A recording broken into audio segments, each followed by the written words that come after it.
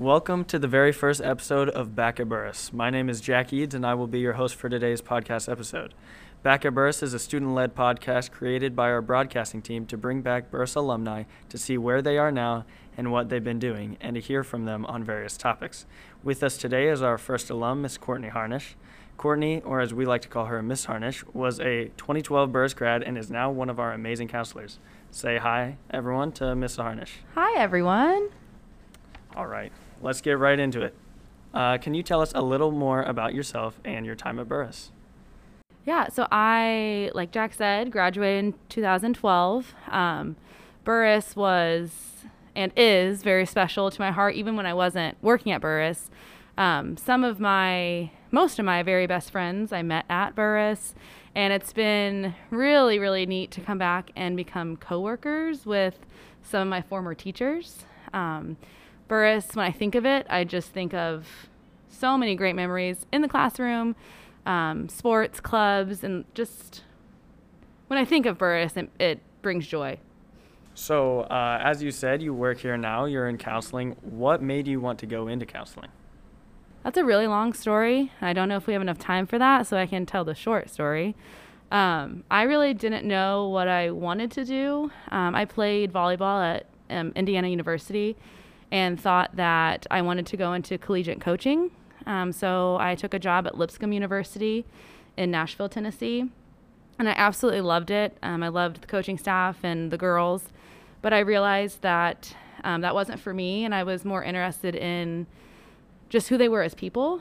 So I started thinking about what could I do to start working face-to-face with students from all levels, and my degree covered from birth to death. So I really studied large age ranges. So I went back into teaching and went and taught in first grade. And then when I was teaching, I realized, well, I love getting to know these kids, but I really want to know them personally. I want to help them outside the classroom and grow emotionally and with their friends. So I looked into it, and I went back and got my master's in school counseling. And really landed in the perfect place because I can really utilize my education in a K-12 setting. So now I get to work with students from 5 to 18, and it really is the perfect fit because I get to interact with them on an academic part, but also even some of my athletes, but also really work on that social emotional piece of it. So, as you said, you went to IU and played volleyball. Your senior season, you played in every single set. You ended your career with 1,120 digs, which ranked 7th all-time at IU when you left. What feelings did you have during your senior season at IU? You really did your research. That was a surprise question. I loved my time at IU. My feelings of being like loyal and thinking about Burris kind of feel the same about IU.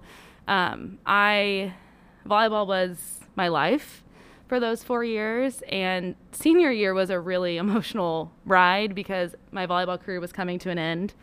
And the Big Ten is a really tough conference in volleyball, so there were a lot of emotional up and downs, a lot of losses, a lot of wins, not just record-wise, but just in life. So senior year is really when I felt like I kind of went over that hump of figuring things out. I knew my place on the court. I was the captain that year. And we ended on a great note. Those girls that I met and those relationships that I have, they're my best friends to this day. And I'm really thankful. Burris was a fundamental piece in my opportunity to play at IU. Having Steve Shondell and Carrie Fisher and more importantly, my mom as my coach here at Burris really prepared me for my time at IU. Awesome. And speaking of Burris and volleyball, how was it being a state champion in volleyball? I mean, I feel like you can only connect to that it's just something so special, and not even just those years that we won, but just being part of that history of Burris. Like I knew about Burris, everyone knows about Burris, but to actually be out there on the floor, it was incredible. And my junior year we won, and my mom was the head coach, so that's a memory that I'll hold on to forever. Awesome. And through your volleyball career, as well as your counseling and figuring out what you're wanting to do, what skills do you think that Burris gave you to help you do those things? Yeah.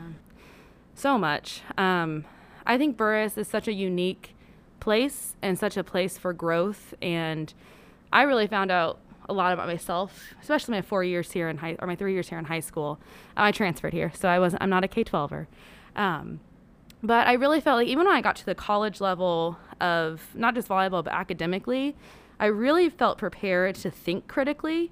Burris challenged me a lot, not just to check boxes of what I was learning, but to think about what I was learning and think about how that connected to the world. And I really felt prepared when I took those classes in college of, I've been in these settings before. I had Socratic seminars. I was really challenged in my independent study. So I think it just really prepared me for real world experiences. And then with volleyball, I had the best training in the country. So it really set me ahead for that.